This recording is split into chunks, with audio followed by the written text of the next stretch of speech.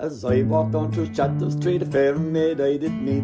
She asked me to see her home, she lived in Bleecker Street. To me away, Sandy, my dear Annie. Oh, you New York girls, can you dance the polka? The Long Haul Podcast, America's Irish Voice.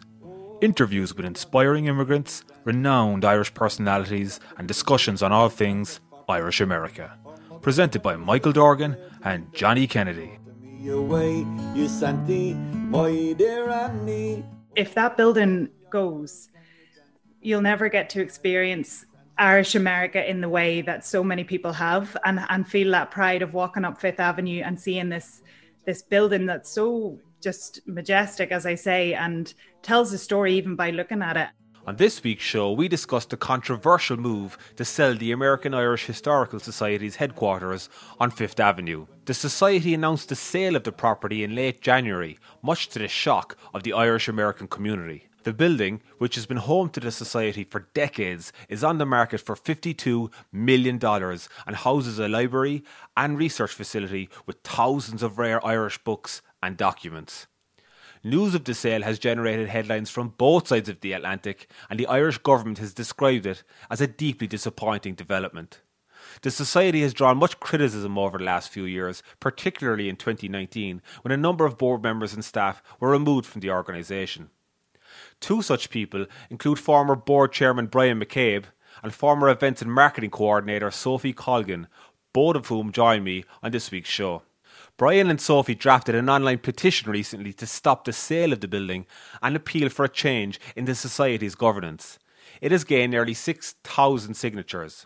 Sophie also wrote a heartfelt appeal on the Irish Echo to stop the sale, which has received widespread praise and elevated the sale to become a major talking point among everyday Irish Americans. In the interest of balance, I have invited a representative from the Society onto the show to give their point of view.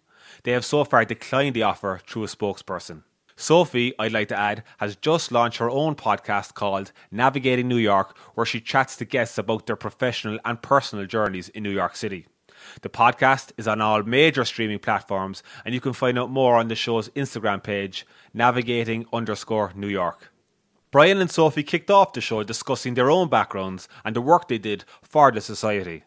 We then moved on to discuss the history of the Society and then delved deeper into why the building is for sale and what hurdles the sale may face. Thanks for coming on to the Long Haul Podcast, guys. Brian, we'll start with you. Could you give us a quick background on yourself, what you do, and your role with the American Irish Historical Society going back over the last couple of years? Well, I've been involved in the Society for a number of years, for many years, actually, prior to 2019, October 2019, when I was deposed as chair after a series of firings and depositions to restructure the board and the function of the Society. I'm retired. I was a detective commander with the NYPD, and currently I am responsible for a multiple hospital system for the security and emergency operations in that system. Okay. And what's your Irish heritage? I come from the 33rd County, Brooklyn, a family of 12 of us grew up together there with a great history. My roots in Ireland would go to Leitrim. My mom's people would be from Cork, and we have connections elsewhere as well, up in Derry. But actually, I am indeed an Irish American in the sense that I was born here. I'm a Native American. We've been here for multiple generations. Although in preserving our heritage in each generation, we've had new Irish immigrants marry into our crowd. I have a very, very large family and extended family. And we have a very, very long history. I mean, on one branch of my family, we could go back to famine immigrants and American Civil War participants and such, you know. Were your parents born in Ireland? Both of them born here in the United States, yes, particularly in New York City, Brooklyn. Okay. Very good. And what got you involved in the American Irish Historical Society, and when did you first get involved? Well, similar to Sophie and thousands upon thousands of others, I guess I first became aware of the Society as a young fella, first going into Manhattan and seeing that there was such a building there. I'll let Sophie speak more because she was so eloquent in her letter about what that meant. But that is kind of a very resonant thing for many of us. We saw that building there, and coming from working class backgrounds and all, we saw that it truly was something representative of all of us and our success. And then through the years, marching past it year after year in the parade, which used to proceed past, I was very intrigued by it.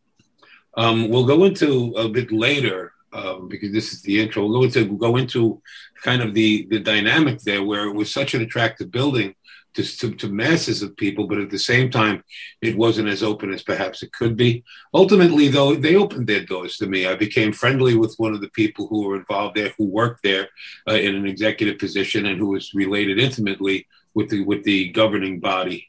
And I just want to preface this. I really don't want to personalize this. I want to speak to this as the institutional issue, because I feel it would do a disservice to people. There are issues we might have to be concerned about with future litigation, perhaps.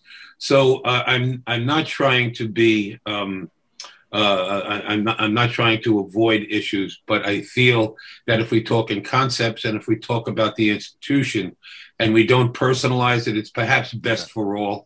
And I don't want to deride individuals either. Okay, so we'll talk. You understand?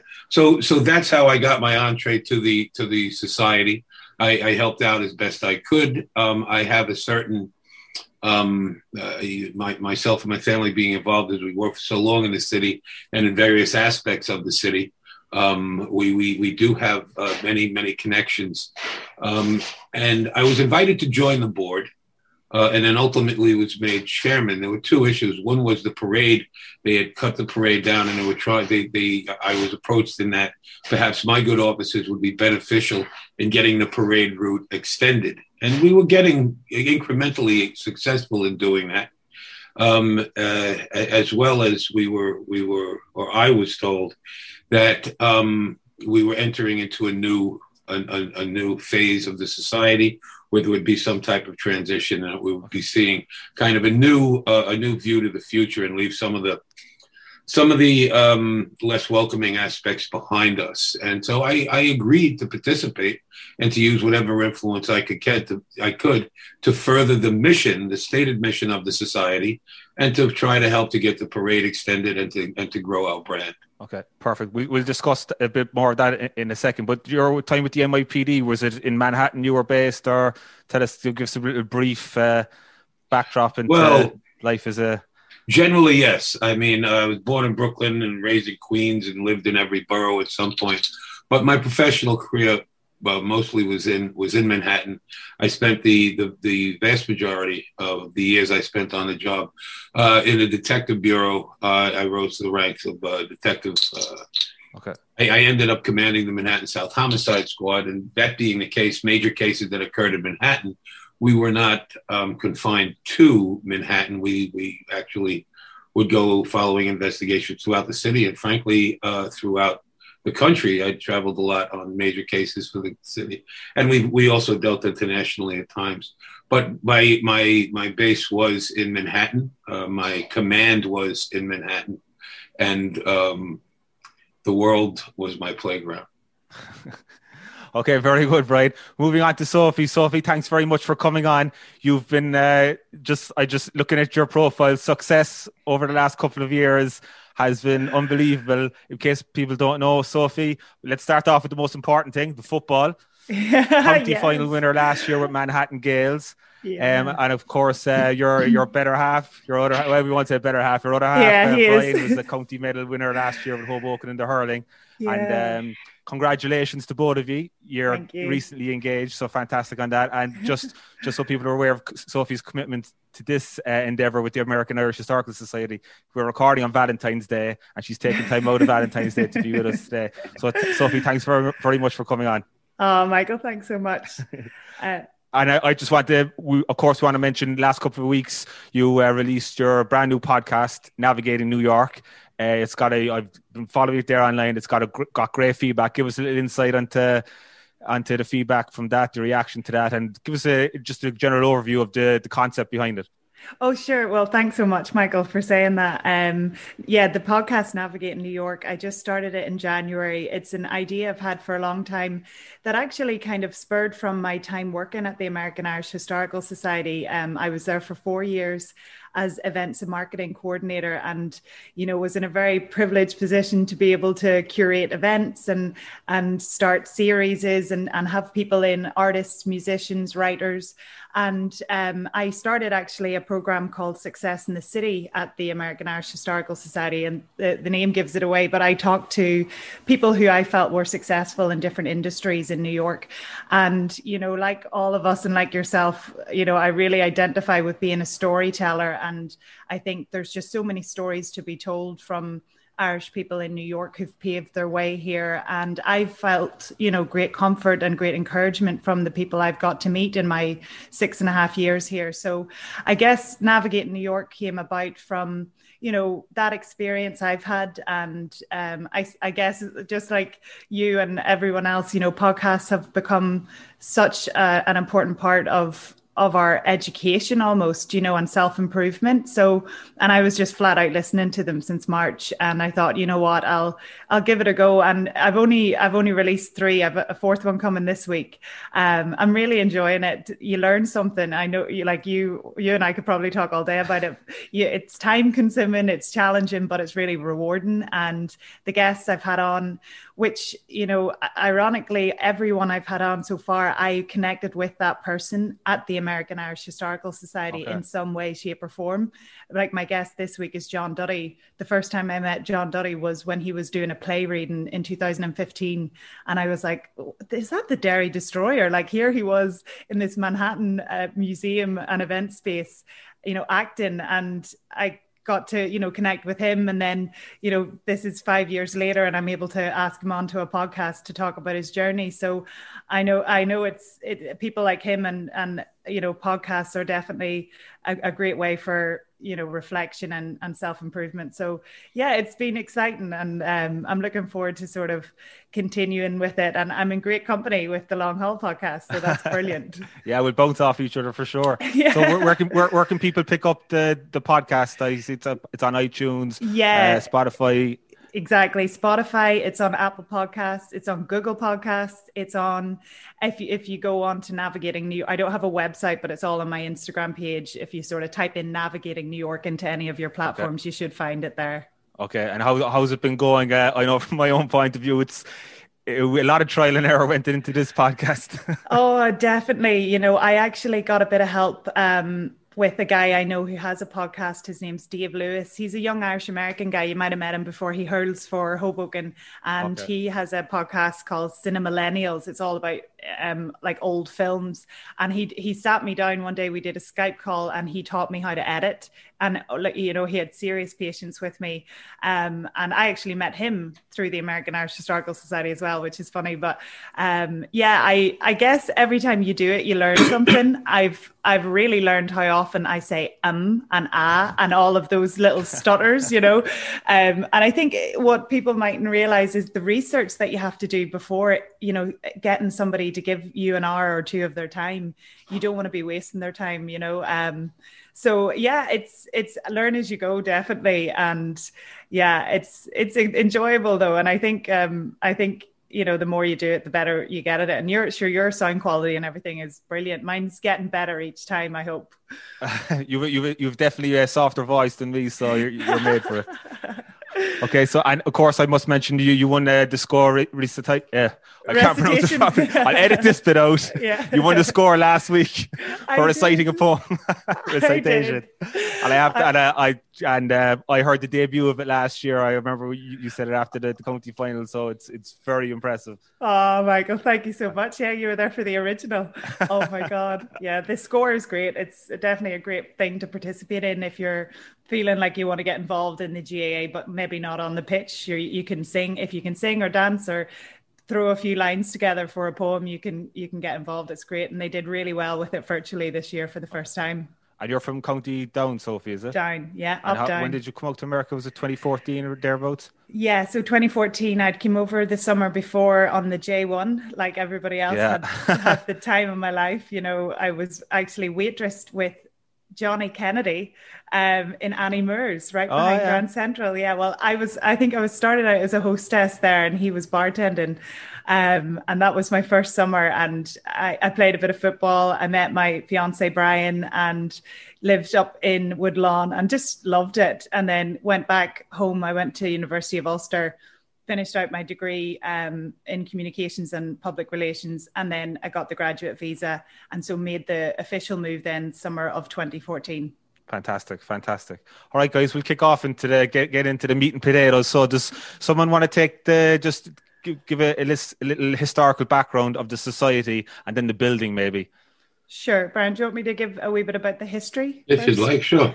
Perfect. So the American Irish Historical Society was founded in 1897 in Boston. The idea behind it was, well, the story goes that it was about 50 Irish men got together in a place called the Old Reverie House in Boston.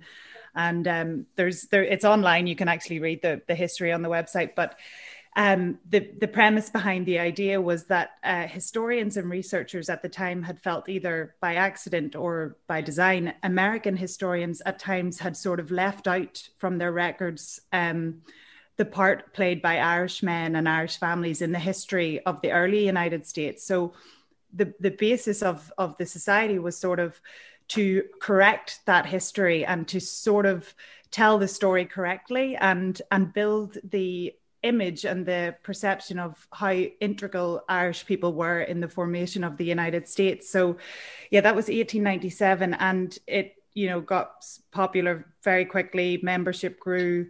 And in 1920, it expanded to New York. And originally, the American Irish Historical Society was based in the Waldorf Astoria. And I think it stayed there for maybe 10 or 11 years, and then acquired its own building on East 16th Street, where it operated as a museum and a library, and as the society that people would know sort of today. But it quickly outgrew that space as well. And then I think it was 1927, it moved to 991 Fifth Avenue and has been there since. So, that's nearly a century ago now. So that's kind of a short history of where the society was founded and how it got to New York. Okay, and tell us about its significance. What's in there, first of all, for people who may not have visited? So what's in the society? Well, it's a library and a museum. So it's sort of like a historian's dream. Anytime any historian has ever gotten into the library, there's a rare book room. The library contains priceless sort of rare books. They have first editions of Geoffrey Keaton's History of Ireland. There's a rare set of the Annals of the Four Masters. There's, very sort of special historical books and records in there. But in terms of what the public would see whenever they go into the society, there's some pretty cool things. There's the first tricolour that was ever risen over the GPO in 1916. It's the original framed tricolour. There's an original copy of the Proclamation of the Irish Republic.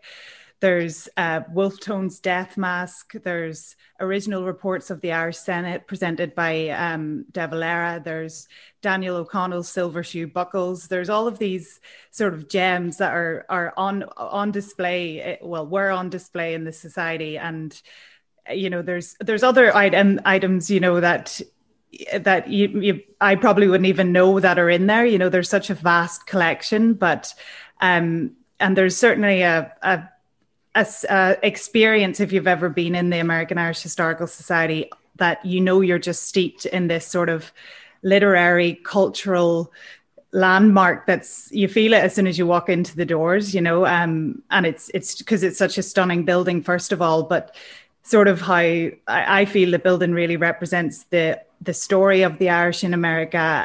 It's this majestic townhouse on Fifth Avenue. It's across the road from the Met.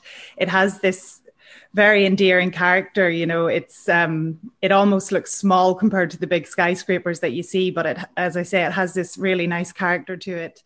It's a stunning space as well for events, which, I was lucky to coordinate many events there, and you'd have, like these sort of literary giants that have walked through the doors and have, contributed to the Recorder, which was the annual journal of the society that for almost, I think from 1897 came out every month. And there's just so much in the place that probably people wouldn't be aware of for a number of reasons, and we'll get to that. Yeah. But in general, it's kind of hard to put into words just how spectacular a place it is, I think in your recent article in the Irish Echo, your appeal to people, I think you summed it up well. Even the headline, appeal to Irish America's heart and soul, which you also refer to it as the beating heart of Irish America. And I think that really encapsulates what it means to people here and its significance. Yeah. Well, I think I think everyone has a different experience of it. When I arrived here, I was fresh off the boat, as the saying goes. I always had an interest in sort of Irish history and politics, but it's not something I studied. But I suppose whenever you start to live here, you see and you get immersed in the history and in the pride.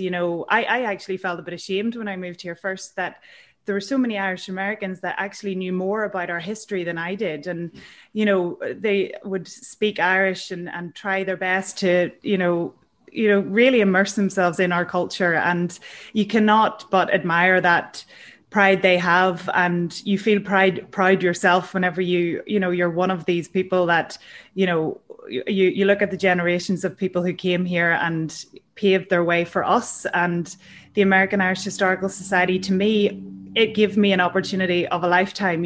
I worked there for 4 years, and it was the dream job. I learned so much. I met so many people, and my sort of goal there was to make it as accessible as possible to as many people in the community as possible.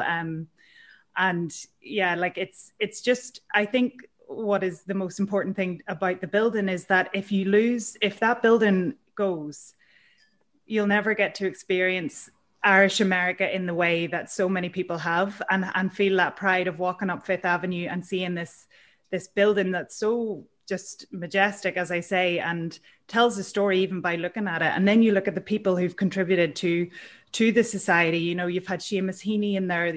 This is in recent times, Mary McAleese has done very important things there and given really important talks. And to think that this place is ours is really special. And it's just not even, in my mind, an option for it to not be ours anymore, So it's been put up for sale for 52 million, I think. And Brian, you were in there, of course, the last couple of years, and I suppose it's safe to say you were maybe thrown out in the end, were you, that the way things kind of materialized? There was a bit from the outside, from reading in the news, there was people coming in trying to maybe reform the running of the society, and that was met with a bit of resistance. In brief, yes. And to Sophie's point, the argument that's being made, or the excuse that's being made, why this very important asset to the Irish in America, as Sophie said before, to make sure that the Irish story, which was extraordinarily, even as many Irish people who came here through the years, starting even prior to the famine, but all the way through the years up to and including now, they made incredible contributions to this country and the development of this country. And in addition to that, they made contributions to all aspects and across all other ethnicities. They were essential in the beginning of the labor movement, in healthcare and education. And they had despite so many people of Irish extraction, 40 million in this country alone, one of the largest ethnic groups, single ethnic groups in this country. Their contributions even were greater than those numbers would indicate. And it was something, and frankly, something that we can show as a success story to other struggling immigrant groups, that we were maligned and we were not included in that story. And as Sophie so eloquently put, that was the genesis of the society, non-sectarian. Teddy Roosevelt, of all people, was one of the founders, and very proud of that strain of Irish blood in his veins. And the mission of the society is to continue that. And the slogan of the society is that the world should know. And the only way that the world can know, and thank you for your good offices in this, and we'll continue this campaign, is that they see that they have a vested interest in this building and its collection. I always had the view shared by Sophie and others who would be supportive of our attempts to bring the society, to open the doors and bring it back to the people whom it claimed to be representing. Is that that building holds a special place in the hearts of people who had never even been in there, people who had been excluded, but at least they could say, there's something that stands for all of us in one of the most grandest places in the world. In addition to that, it wasn't too long ago that the only Irish person that would get into a building like that in the city of New York would be what they would call a bridie, would be an Irish working woman who'd be in there sweeping the place out or mopping the place out. Now we have an edifice like that representing all of us and the struggle that we made, and as a symbol to all people who come here and struggle and how they can succeed. As I said, that the world should know is the slogan of the organization, and that's what we wanted to do. And to a great degree, that had been done. I don't want to take away from the mission as it had been done in the past. It just started getting ossified. The society itself began to be known as elitist and exclusionary. But we were assured there'd be a breath of fresh air, and that our efforts to open it up would be well received by the board, the controlling interest, the very, very small controlling interest of that organization. What happened, the reason being claimed now that they need to sell this building is that, and once again, I need to be a bit circumspect and judicious in how because of the potential for litigation and the fact that all of this is subject to inquiry. And then we'll get to what we're looking to get to achieve by mobilizing the people. Is that the COVID environment has basically shut down fundraising opportunities. And this, I believe, is demonstrably false. COVID has created a tremendous, tremendous challenge to institutions and organizations to raise money. Yet people have responded and donated money. In a very, very telling example of the society, or what was left of the society in the spring of 2020, they tried to get a GoFundMe going where their goal was $100,000. They raised merely $2,000, and that was from internal sources. At the same time, and not to say that we did it better, but just as an example, Sophie and I organized a group called the METHL, which was to support healthcare workers as the COVID pandemic that got very, very severe, and protective equipment we ran out of. So we were able to supply that. But in a very short period of time, from primarily the Irish community and our allies, we raised a significant amount of money that went every single cent to supporting healthcare workers. So the will to support and the will to fund is not lost, and it's not gone. Other organizations have they had virtual events that go on. What they did was they pivoted because they weren't chained to an old way of thinking. They pivoted and met the challenge by modern ways, Zooms and such like that, and they continue the revenue streams. The reality is that the idea to sell this building is not something new. It had been suggested to me 6 years ago, and I would have nothing to do. I think that the American Irish Historical Society, even for this sale to go through and be relocated somewhere else aside from that place I used to refer to during the parade, there were the bookends of Irish success or Irish achievement. We built that cathedral down on Fifth Avenue, that huge, beautiful cathedral. And then we also had this up at the upper end of the parade route. And those were the two bookends. People used to mark the parade by passing the cathedral and then ending it by passing the society with the tricolor flying along with the stars and stripes. And I just don't see how that symbolic and that compelling reaching out to the people passing could be accomplished anywhere else in the city. I think that the society itself could putter on as much as they like.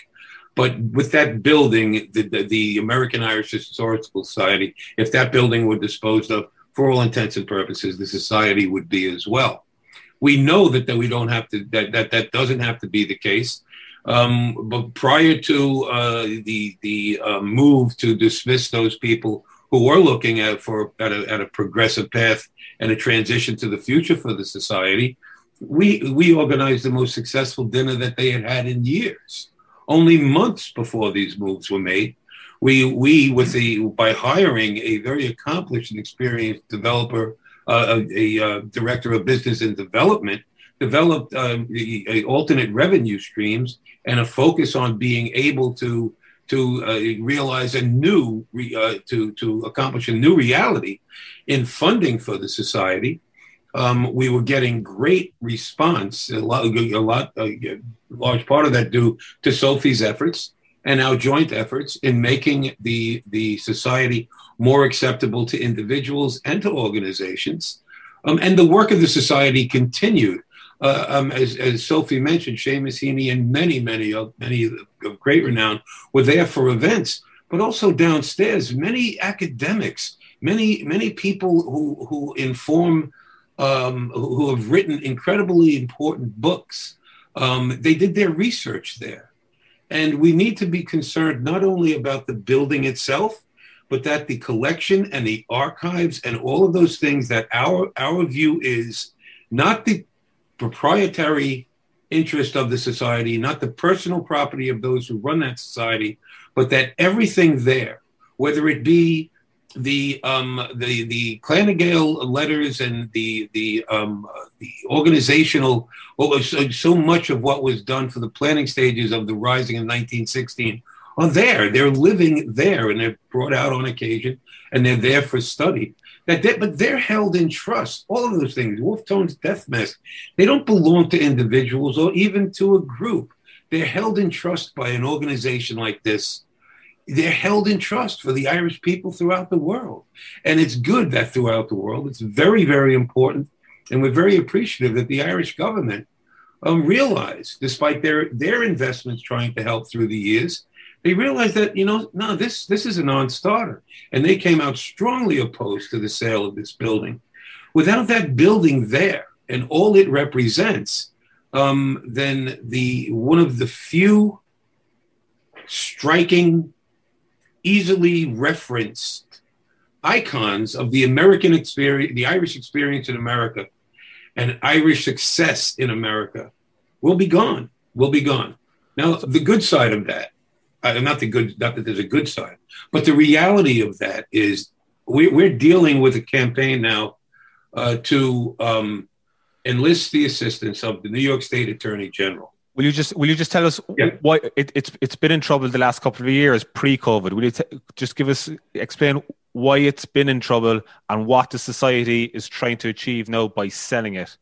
And what's the plan? Well, I'm sorry if I took the long way around. The bottom line is we actually were on the path. There were difficulties in fundraising, but we were actually on the rise once we redirected it and we started developing new revenue streams. Been in trouble. I mean, every organization needs to fund it. One of the reasons that funding kind of dried up for the society, and this is what I've been personally told by many people who are still supportive of the mission as stated, and do regularly contribute to other Irish organizations, is that they wouldn't be interested in supporting the organization unless they were sure that their financial support was going indeed to the mission. So people got a little put off by the idea of being excluded and really not having any understanding of how their donations would benefit the stated mission of the society. We started changing that. The last couple of years, actually, there was an increase. We were working our way out of there. I think that the retrenched powers there saw that as a threat to their ultimate control.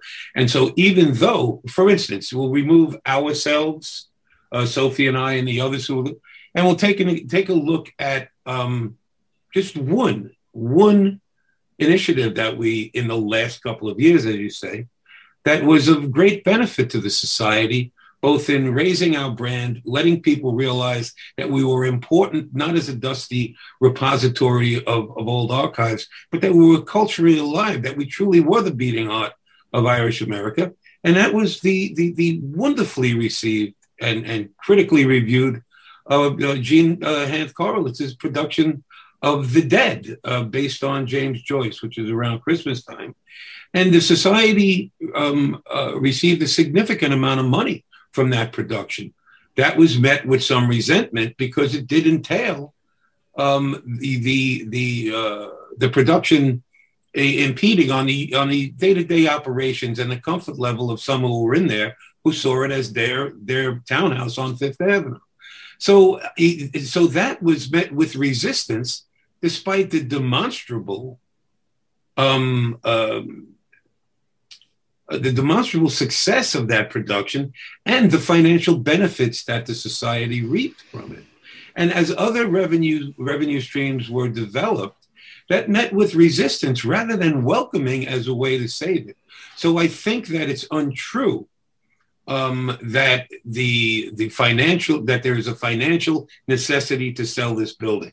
It's simply demonstrably false. There are other issues that, frankly, I can't go into detail with you about because they are the subject of an existing Attorney General inquiry. What we seek to have by letting everybody know our concerns and and by the wonderful reaction of thousands of people in saying, no, we don't want that building sold. It means that much to us whether we were in there or not. Many of the comments point out the fact that they felt excluded, but they look forward to a better future there. They don't want it gone.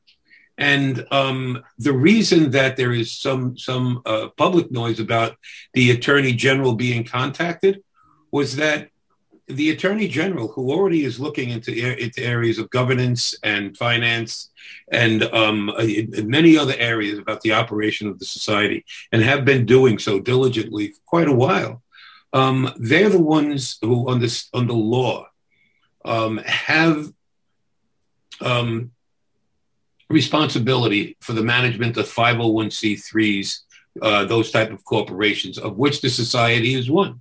The society is not owned by an individual or by a group of individuals. It is a 501c3, and therefore it is under the jurisdiction of the Attorney General. They are looking into it, and there can be no sale unless the Attorney General approves of the sale going forward. So it's not just a matter of listing the building, getting a buyer, and signing the contract. It requires. Was your ousting a couple of years ago? I don't know if you can say it, but there was a couple of people ousted from the society. Was that maybe the status quo, resisting some of the changes you were implementing? Mm. I would say that yes. I would say that it clearly defined the group of us who were looking to get some better management and to develop better revenue streams and to get a business plan in place. It was when that business plan was put in place that we were met with total resistance and the move to oust us. So I'll leave it to other people to draw those conclusions. Okay. To the extent I can talk about it, I would say that, yeah, that might have been the defining moment, but it's also the defining moment that at that point, pretty much nothing was going on in the building or with that society since the people, Sophie included, Sophie is essentially on the ground were ousted and that good work ceased being done. And are there people getting paid? Are people in the society getting paid in full-time roles there at the moment, or how does it work? Well, it would be hard to say since I wasn't getting the financial reports while I was there. I certainly haven't gotten any since I've been gone. Okay. And so what? Just tell us now. What's the society's? What's their plan forward? They want to sell. They want to sell the building. My understanding. Okay, Mick. And I'm sorry, I know you would request that before. I can't speak for the controlling interests of the society now. What I can say is that at the height, when I was the chair, there were over 20 people who were on the board. Since all of this started developing, the so-called board has shrunk into a very, very small number of people. Less than half of that, as board members fled the board with all of the conflict that's going on. My understanding of the plan to sell the building, I can only believe is what I was told 6 years ago. So they plan to sell it now, saying that COVID is forcing this, but they had planned to do it 6 years ago. And that plan was Fifth Avenue is irrelevant to them. They don't see and therefore let's sell the building. We'll buy another building elsewhere in a less obvious or less significant place. And then we'll take the rest of the money and we'll put that in a trust for the society to work off of in the future. That is a plan. It was met with resistance by everybody at the time. Well, not everybody. I mean, the people who proposed it, of course, would still be proponents of it. But it was met with resistance, and it was a non-starter, particularly as things started to improve there. And also the question remains, it would still be problematic because all that building in and of itself symbolizes. But if there are concerns about the funding actually going truly to the mission, and making sure that is monitored and maintained, that would also be something that people would be very, very leery of being supportive of, unless they could be sure that indeed was what was going to be done. And is the sale subject on the approval of the Attorney General? Absolutely. Not only the sale, the operations of the board, the issues of tax filings and issues of finance. And all of these are being looked at and have been, as I said, being looked at by the Attorney General and have been for a significant amount of time. The issue now about particularly the public appeal is to ask the Attorney General, the Honorable Letitia James, whose office is doing their job, to please look at this. The dynamic has changed since this precipitous and sudden announcement that they listed the building for sale, that got the attention of the Doyle, got the attention of Irish in America throughout the country. I mean, I know that this is being discussed elsewhere in this country, as well as in Albany and in New York City and elsewhere. That because they took that sudden step, that there's no walking back from. If they dispose of this asset of the society, there's no getting it back. That the Attorney General recognized that the dynamic has changed, and that the methodical and laborious and painstaking work that they're doing, that it be ramped up to meet this level of threat to the organization. Okay. And the Irish Foreign Minister, Simon Coveney, said in the Dáil last week, said it was deeply disappointing development. So the Irish government are involved. And because I think they've contributed about $1 million between 2008 and 2018. So they have a voice in it. So that's kind of ramped up the story at home, as we say. So we tell me, you're Brian, yourself and Sophie, I think was it both of you put together the petition? Yes, we did, but Sophie has been carrying the ball on that primarily. And what we collaborated on writing the petition itself, but the actual posting of it with the letter that, as you know, was in that was what got everybody's attention. Yeah. So there are people who were well aware, and they would have been on board with us. But I think it was that compelling appeal from Sophie that really got people to be energized about what it was and how it meant so much more than just the society itself. And I just want to say in between, from working in the news industry, the Irish Echo and the Irish Voice and Irish Central have been keeping people atop of what's going on. So I just anyone who wants to follow it, go out, buy a paper. It's tough for everyone at the moment, but it's great that it's been getting coverage here in New York, and it's up on the websites. So just keep an eye there. But Sophie, you really, I have to say all credit to you. You really shone a line on it, and when you posted on your Instagram, your social pages, and of course you put a big appeal up, an article in the Irish Echo, which was very, very well written, and just got tremendous feedback. And the petition, I just checked, it's nearly at 6,000 signatures. Wow. So just tell us the reaction, and tell us how all that went for you. Yeah, so, well, just to weigh in just on what you were asking there, Michael, about the operational issues of the American Irish Historical Society, because this is something I've been asked a number of times since launching the petition. And thank you for asking us onto the podcast, because I think this is the best way for us to sort of shine a light on what was Irish America's best kept secret, really, for a long time. And from my point of view, and as I say, I've said to you, and I've said in that article, it was such a labour of love when I worked in that building, but it didn't come without its challenges. So your question on what the issues were with, operations over the last few years is a really good one, because previously, I'm talking maybe 20, 30 years ago, philanthropy was such a different ball game in a city like New York. People gave money to charities and nonprofits all the time, and that you would have one big gala per year that would be a huge success. You'd be, your operational costs were covered for the following year, maybe even for longer than that, and there was no questions asked, right?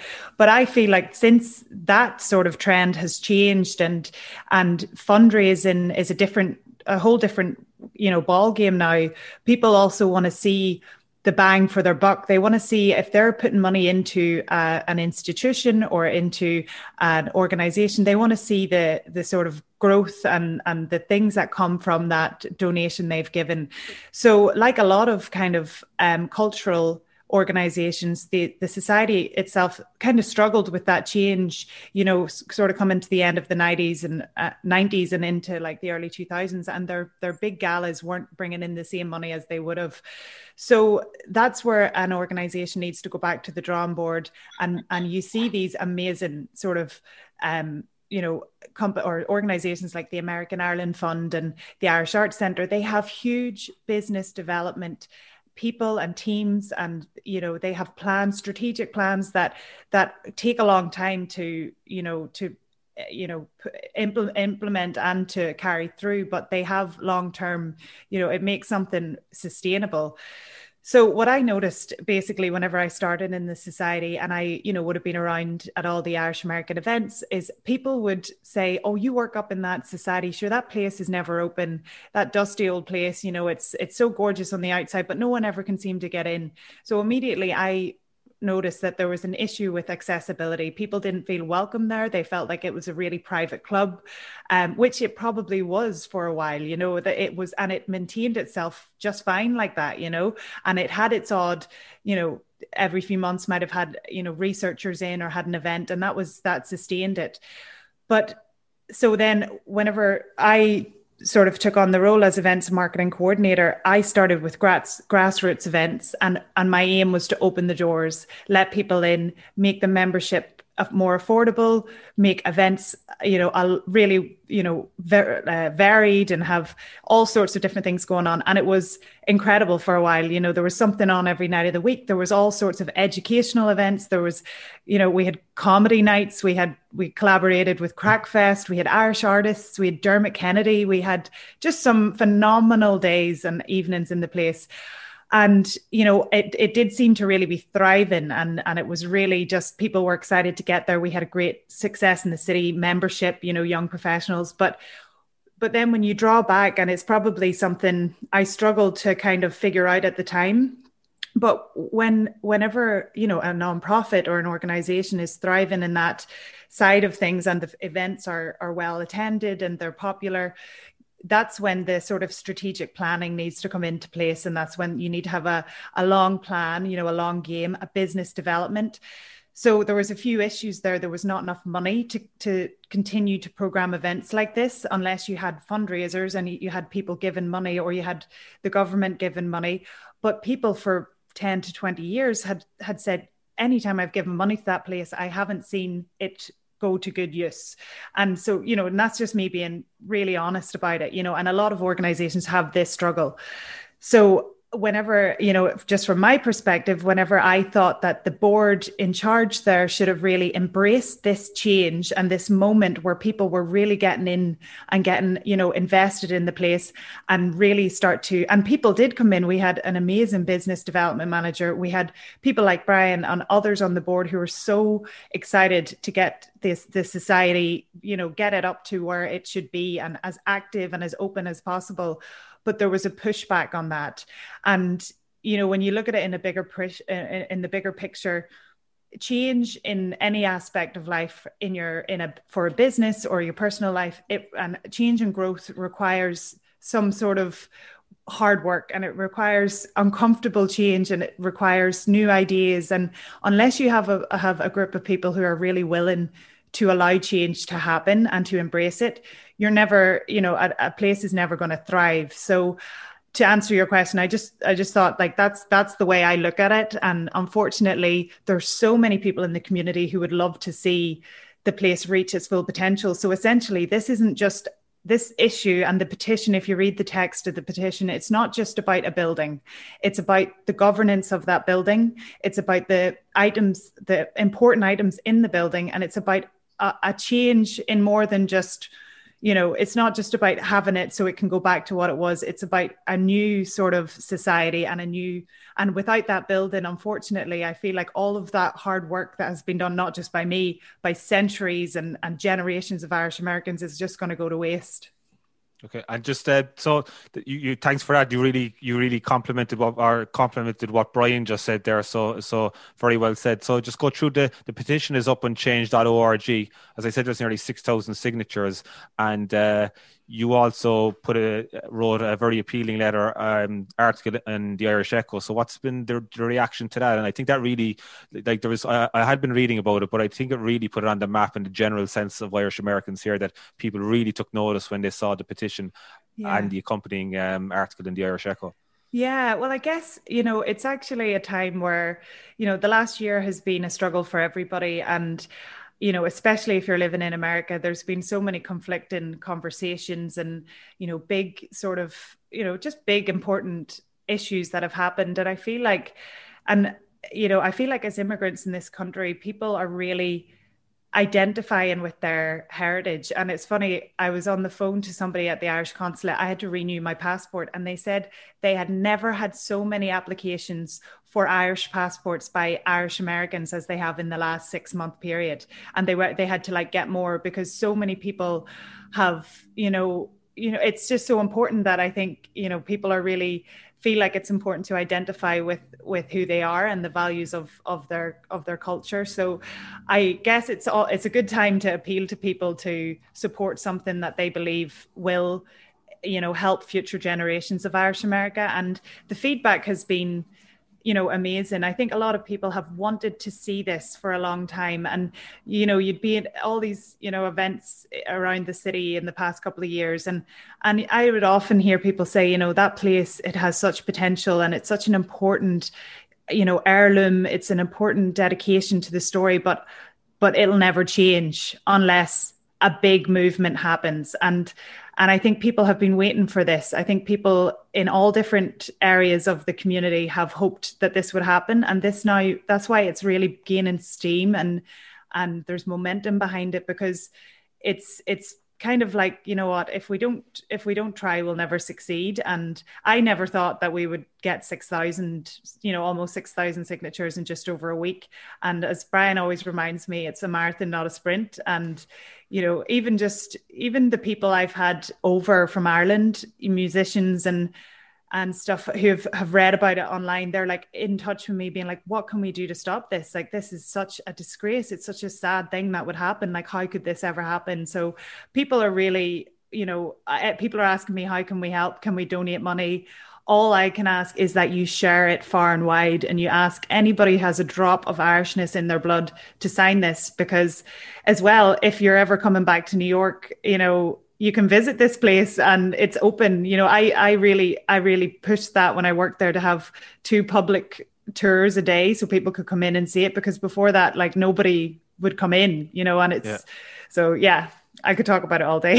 I'll put the links up on our social feed accompanying to this podcast as well, and your article, and I'll put the link to change.org. But they can also find it on your social. What's your Instagram handle, Sophie? My Instagram handle is, I should know that. I think it's Sophie Colgan 1. And then I'm at Navigating New York. Yeah, at Sophie Colgan 1 is my Instagram handle. Are you on the gram, Brian? He is actually, and on Twitter. He never uses it though. Okay, perfect. So, the pen, just writing. So obviously, where we're at now is there's obviously tremendous, like the Irish American community has kind of rallied behind the petition now. So we're going into this week here now, Brian. Brian, you said there could be some movement this week. So where does everything stand now at the moment? Well, as Sophie said, pardon me, anytime you're in a campaign, and the stakes are very large, and we have always been transparent. We've been open. I don't know. And I can't speak, of course, for the interests who are looking to dispose of what they're listing at $52 million. Others would say it'd be valued even more than that.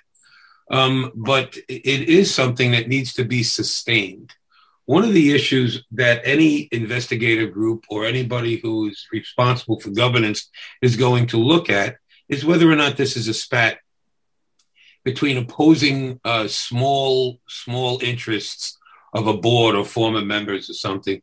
And this gives us the opportunity to have a sustained campaign, particularly at a time of year that that much focus is on the Irish. So we're going into March, it's Irish Heritage Month, it's St. Patrick's Day and all, that now it just seems that the stars are aligning and this is an opportunity. I think that it was bad tactics or bad strategy to announce to just suddenly announce the sale. It immediately mobilized people who were always wondering what's going on, what's going to happen, but there was nothing organized. And now a sustained campaign is occurring. So with the petition, there's also so much more going on that is very important to the pursuit of this cause. And this week, in addition to, this is not an elitist thing. In fact, what we have been trying to do is to kind of break that idea and to really open it up to people who need to study or have an affinity, who are Irish, American Irish, or who have an affinity for the Irish, or just allies of fellow travelers.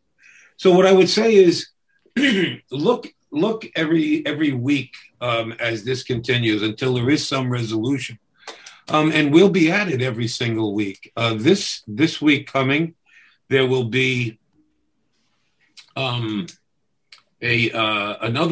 public document, an open letter that will be in the press, be in the Irish press initially.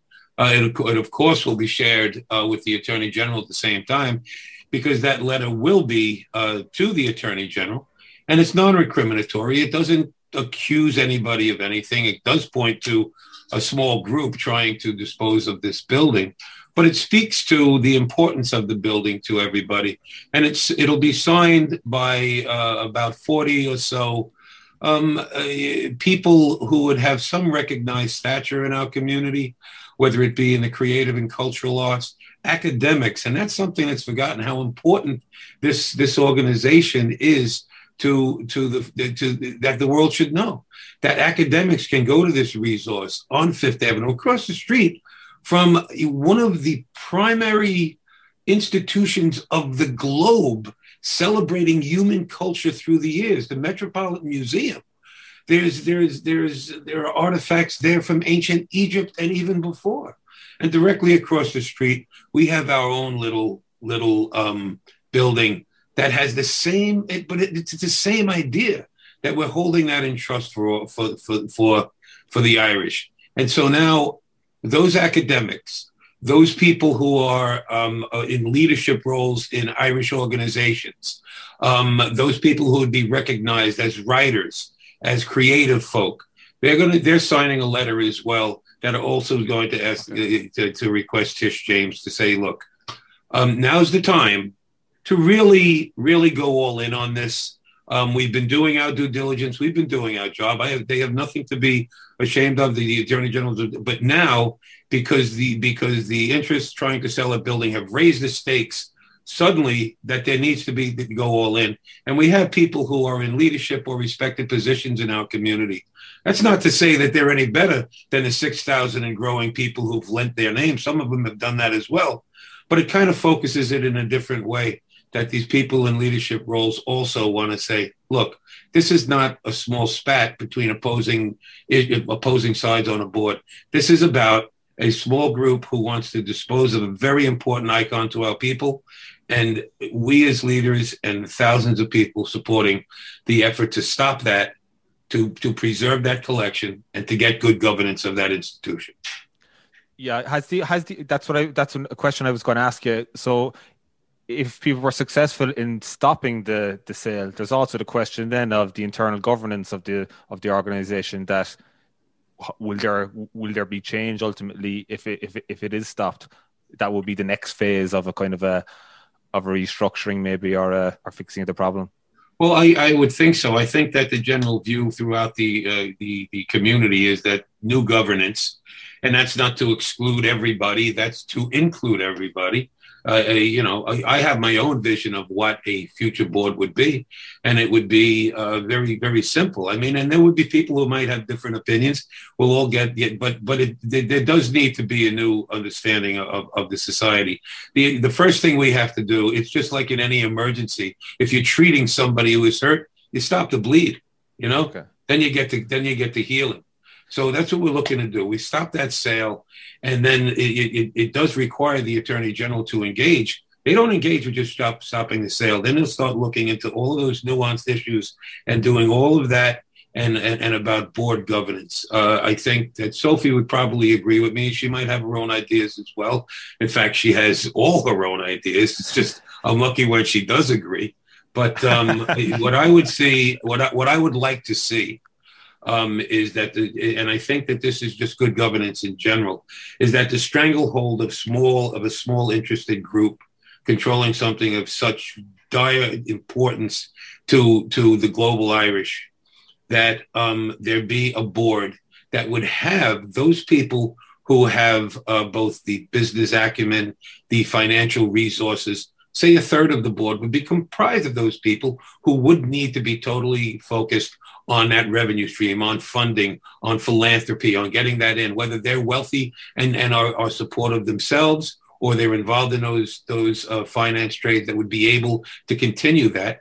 And then I would also see another roughly third of the board be comprised of those creative people and academic people, so that they're not only on the shelves, but they're actually helping define programming and the role of the society, and so that it really is living and growing. We're talking about a next generation, and that would bring it to the last third of what I would see to be a truly functional and representative board would be, I would like to be, rather than the youngest person sitting at a board table, if I were to ever get back on the board, I would rather be the oldest person if I were there at all. And that we do need to get younger people engaged, professional people who ultimately the torch can be passed to, so that this 120 some odd a year organization continues for the next 120 years and beyond that as well. And that would be my view of a restructured board dedicated to the mission of the society and what our goal is going forward.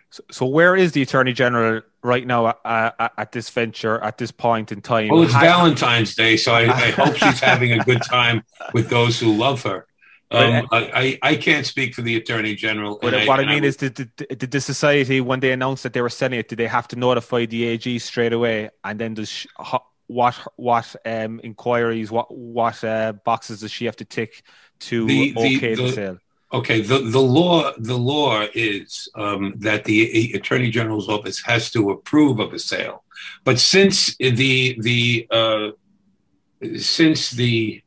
issues that have been raised over since the summer of 2019, already have the full attention of the Attorney General's office, that it is the subject of inquiry. It wasn't a surprise, certainly wasn't a surprise to me. So they are not required by law to notify the Attorney General. Okay. But the moment or the afternoon that they made they made their press release, or they issued their press release on the morning of a Wednesday, by 1 o'clock in the afternoon of that Wednesday, the Attorney General was fully aware. And anything going forward, the Attorney General would need to be notified. But I can say with confidence, and without betraying confidence, because I don't have any, but knowing pretty much how these things work, I could say that I know this has the attention of the Attorney General. There was a letter that went out directly to the Attorney General from former board members recently, bringing this issue to their attention. So it's, they are aware, and they will take the appropriate steps. The inquiry is continuing, and our petition and our other letters and the other what's coming a week beyond that as well will all be just to help the Attorney General focus on it. And as I said, our side has been fully cooperative, fully transparent, and anything that they've requested from us to provide, we have provided in good faith. And I have good faith that the Attorney General will ultimately do what they are entitled and mandated or permitted by law to do, to bring relief to the Irish community.